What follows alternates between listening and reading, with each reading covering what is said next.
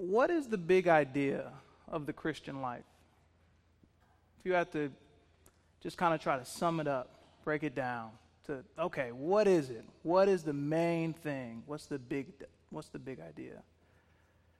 And I would say, if you're not a Christian, or some of your non-Christian friends, they would probably say it's doing good stuff, right? It's going to church. It's doing stuff, being a good person, not jaywalking. But I found this as I was doing preparation for this sermon. I came across this by R.C. Sproul, and it is just a phenomenal summation, and I think that accurately captures the essence of the Christian life. It actually comes from a Latin word. I don't know how many of you studied Latin in high school, but it actually comes from a Latin word. It's called coram Deo. And here's a quote from R.C. Sproul.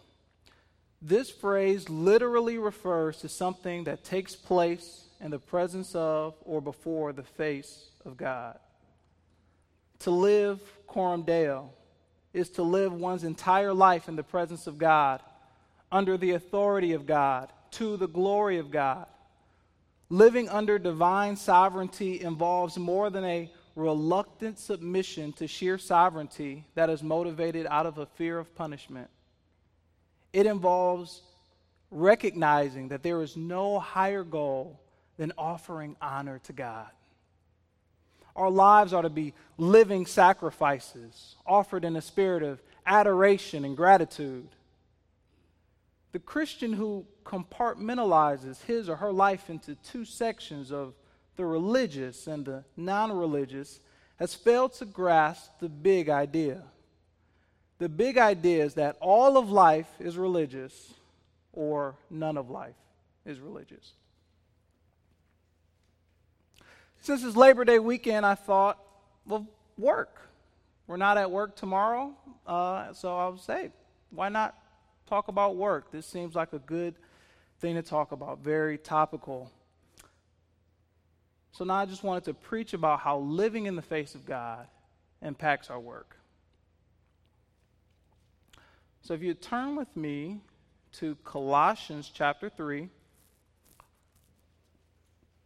and we will start in verse 22. I'll read it. Bondservants, obey in everything those who are your earthly masters, not by way of eye service as people pleasers, but with sincerity of heart, fearing the Lord. Whatever you do, work heartily as for the Lord and not for men, knowing that from the Lord you will receive the inheritance as your reward. You are serving the Lord Christ. For the wrongdoer will be paid back for the wrong he has done, and there is no partiality. Masters, treat your bondservants justly and fairly, knowing that you also have a master in heaven.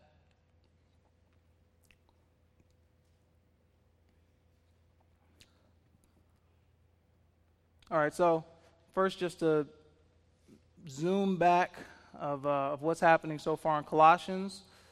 So in Colossians, first Paul is opening up really with a section on the supremacy of Christ.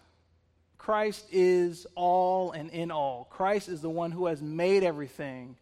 He sustains everything, and everything is for him ultimately. Then it continues on.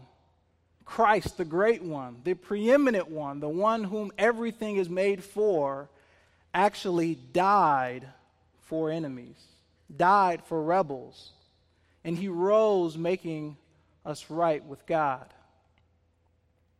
So then we come to Colossians 3:1. If then you have been raised with Christ, seek the things that are above. So the main idea, very simply, following Christ radically transforms how we work.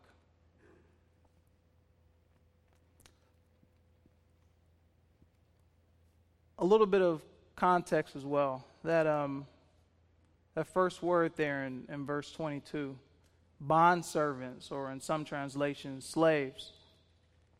A little background on slavery then. So, first, about a third of Colossians may have been slaves. So, a good number of people were slaves. It was not based on ethnicity or religious background or something. You couldn't just look at someone and say, yep, that person's a slave. It wasn't like that. At the same time, as a slave, you were someone's property. So if you ran away or went away, then that was illegal. Someone would try to bring you back, and they had people who would try to do that. Now, here we see this, and we don't see anything about Paul saying, this is wrong, this is bad. So that's something that we have to deal with. I mean, particularly when we think of slavery, I know the first thing I think about is not, first century slavery or something. I'm thinking of, American slavery, the Atlantic slave trade.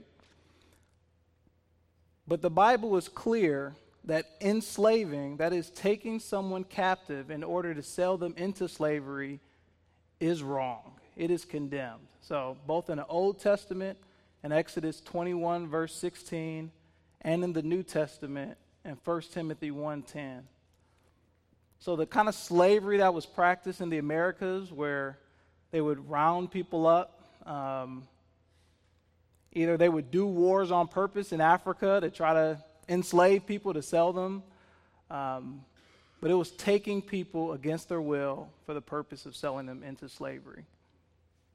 Also note on modern-day slavery. So even though slavery was abolished in America back in 1867 or so, there are still people today, even in America, who are enslaved.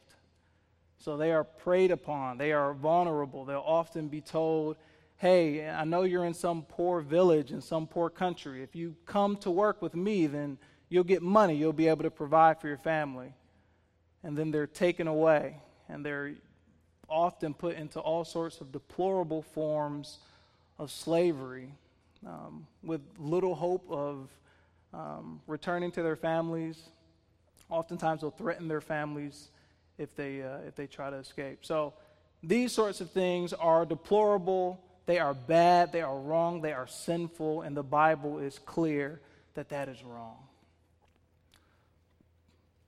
Now, since we don't have that kind of context, or a true slavery like they had here, master concept today, the closest context is probably work.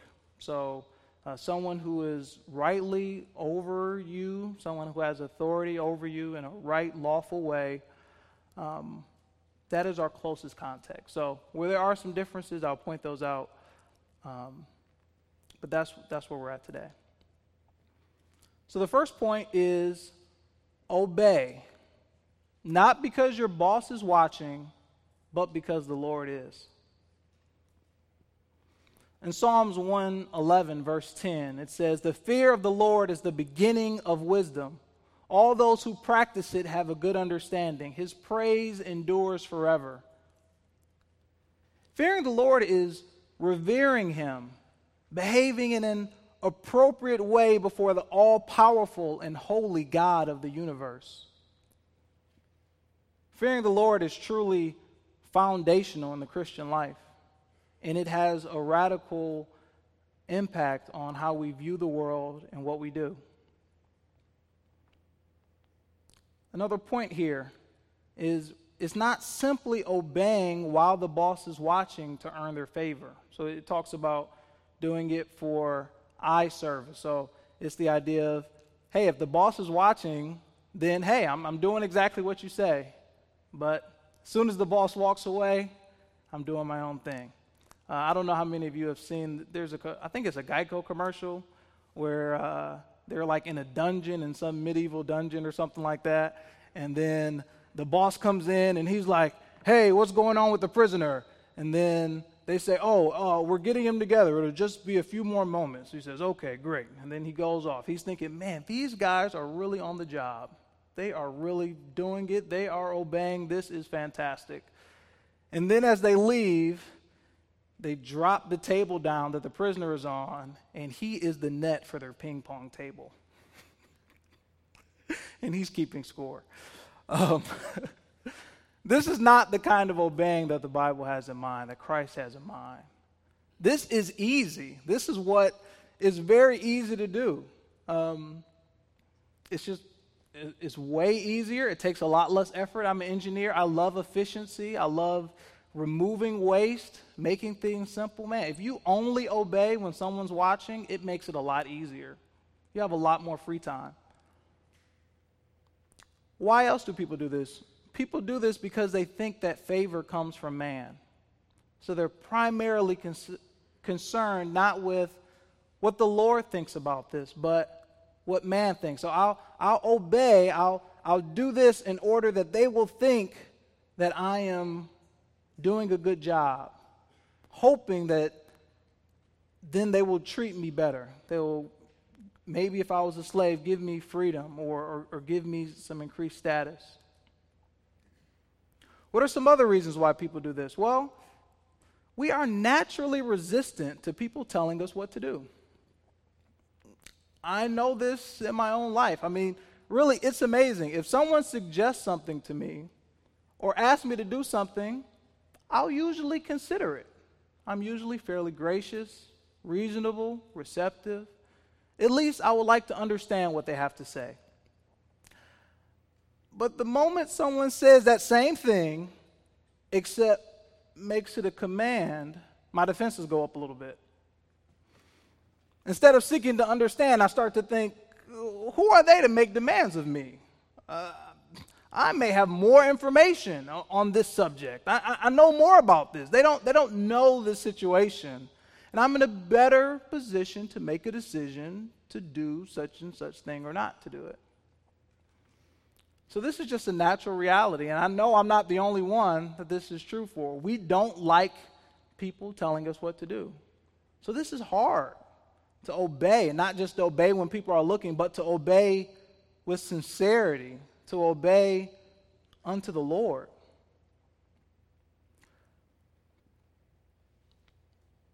But the situation I just laid out of someone maybe not knowing as much as me on a certain topic, or someone just not knowing as much as me on a certain topic, or not having all the facts, or not being able to think through it well, does not come into play when we're talking about the Lord. When the Lord tells us to obey, when the Lord commands something, we're talking about the all-knowing Lord who made all things and for whom all things were made. He died in my place, saving me from certain wrath. Christians, you were bought with a price. We owe it to him to live our lives for him. What he says goes. So this is foundational. Christ says that the one who loves me keeps my commandments. So what Christ says, it is not drudgery, even though it may be difficult, it may go against our nature at the same time. He's worth it.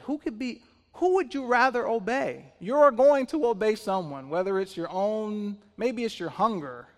We are going to obey something. We're going to obey. If you go home, watch television, and you see a commercial, next thing you know, I think I want a pizza. You're going to obey. You should obey the one who knows all and who loves you and is all-powerful, who knows what's best in all circumstances. The next point in that, in verses 23 to 25, we are to work hard with the end in mind. So, slaves receive little to no wages. So, other than personal satisfaction, what incentive did they have, except maybe their master looking favorably upon them? What incentive did they have to give it their all? I mean, why would they do it? Why not just work just enough so that they leave you alone. And if you've ever worked in a big corporation or worked in the government, some of you may understand that feeling. Some of you on your jobs, even if you don't work for the government or a big corporation, you may get that same sort of sense of why, what am I doing this for? It's not always a monetary reward that comes from it. I don't always get recognized. I get overlooked often, probably. They reward someone else. Someone else gets promoted. They get promoted up when they're sometimes maybe incompetent. So it can be difficult. But what do we see here? We see here that the Lord rewards those who work for him. Now, what's amazing here, I've got this quote from John Calvin. Paul gathers that they will receive from him a reward, but it is the reward of inheritance, by which he means that the very thing that is bestowed in reward of works is freely given to us by God, for inheritance comes from adoption. So here's something that is different between, someone just being a worker today and a slave. Slaves had no inheritance. You worked, you got paid nothing or close to nothing, and you got no inheritance. Now we see God saying, look, you want a reward, you want some incentive, you want some motivation? Think about your inheritance. I have adopted you. Your status is not wrapped up primarily in you being a slave. That's not your ultimate status. The ultimate reality is, in fact, that you are an adopted child of God with an inheritance waiting for you, a royal inheritance. That is our reward. That's what we have to look forward to. Is that not motivation for us to give it our all? If you know for sure that the reward is there and it is fantastic,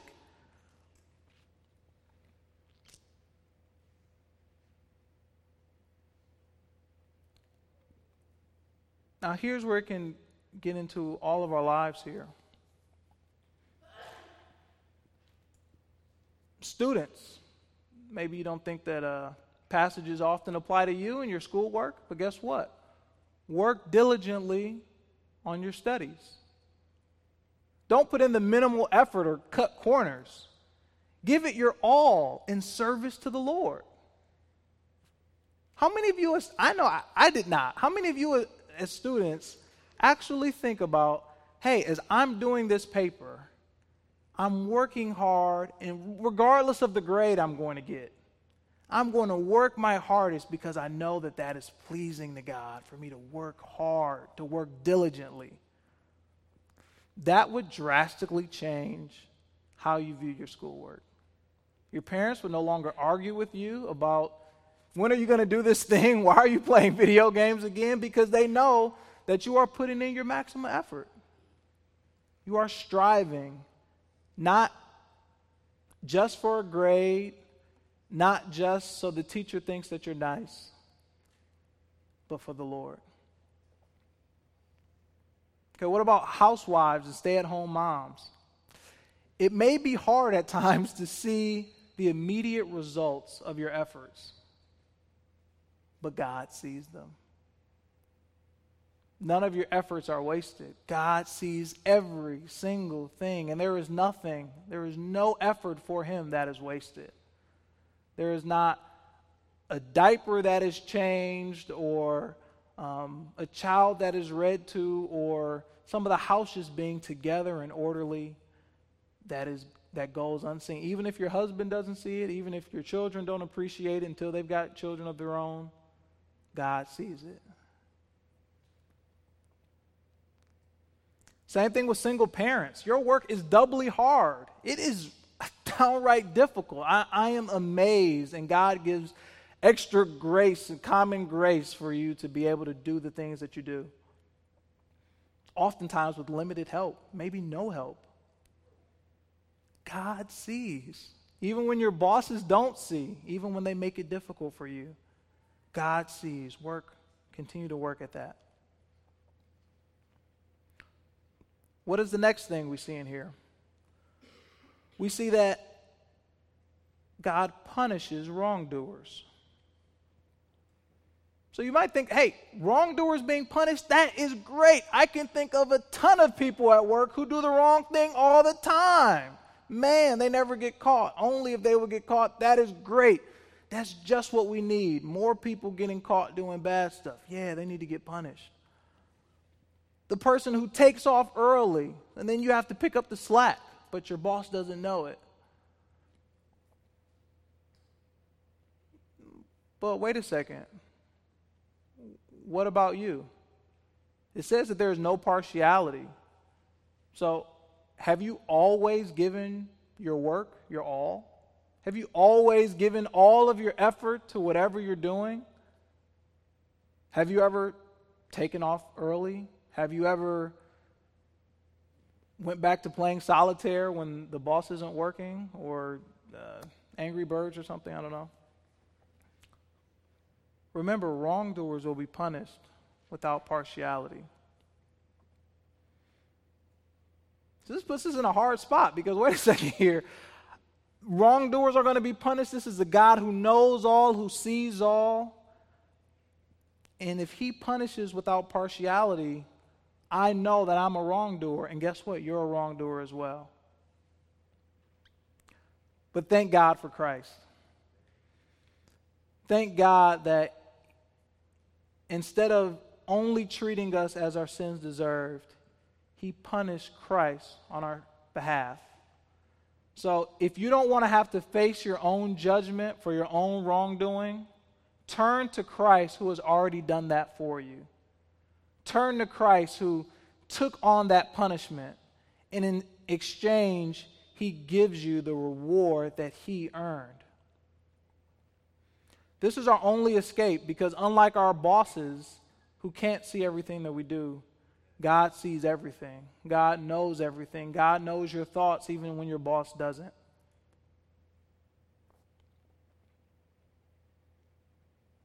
Final point, point 3. Treat subordinates fairly, because you also have a master.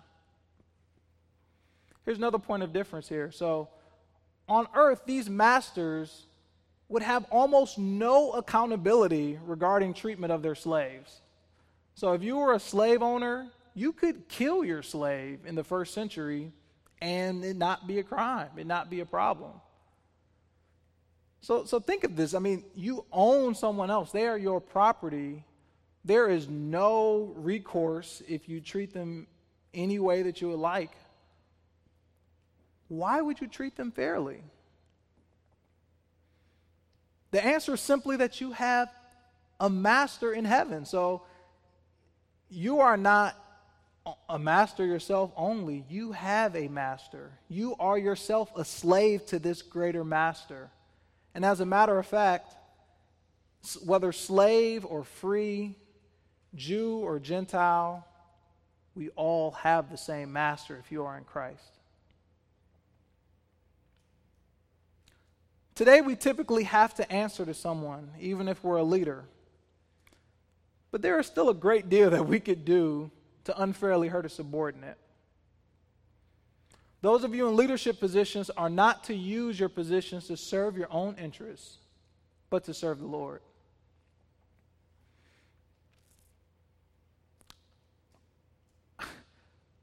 I know what you're thinking. Okay, all right, I get it. Things are supposed to be different. But my boss is terrible. He underappreciates me, or she is unkind. If only we had a perfect boss. Someone who was understanding, then I would follow them even when I didn't understand their decisions. Someone who would see everything I did and reward my intentions even when they came up short. Well, guess what? The glorious news is we do serve such a master.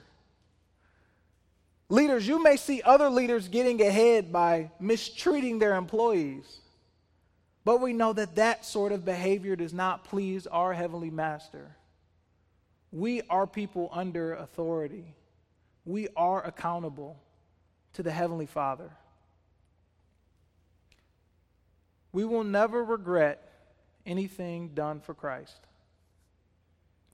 He sees all and will greet Christians in heaven with, "Well done, my good and faithful servant."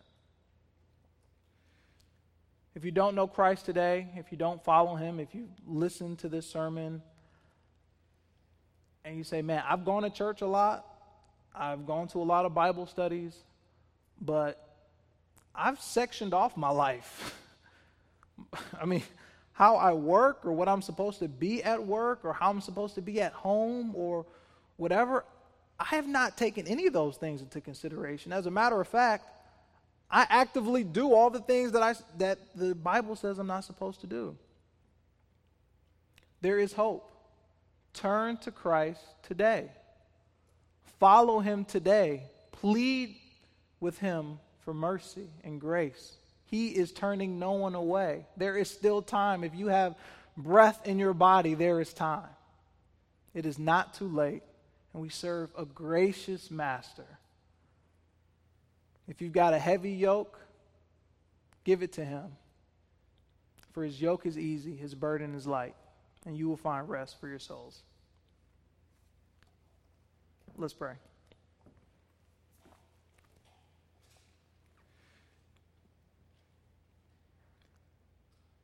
Heavenly Father, you are grand. You are all-knowing and all-worthy of all the praise, honor, and glory. All of it is due to your holy name. Lord, I pray that this word would impress upon our hearts, that we would be known, whether it's in how we work or how we treat subordinates or how we are as a retired person or a student, that we would do all of it for your glory. We would do all of it thinking about what pleases the Lord. What would he have me do? Lord, help us to encourage one another to press on, to continue, even when it's difficult, knowing that we have a great reward and inheritance. Thank you for Christ and his sacrifice. Thank you for this church body we have. In Jesus' name we pray. Amen.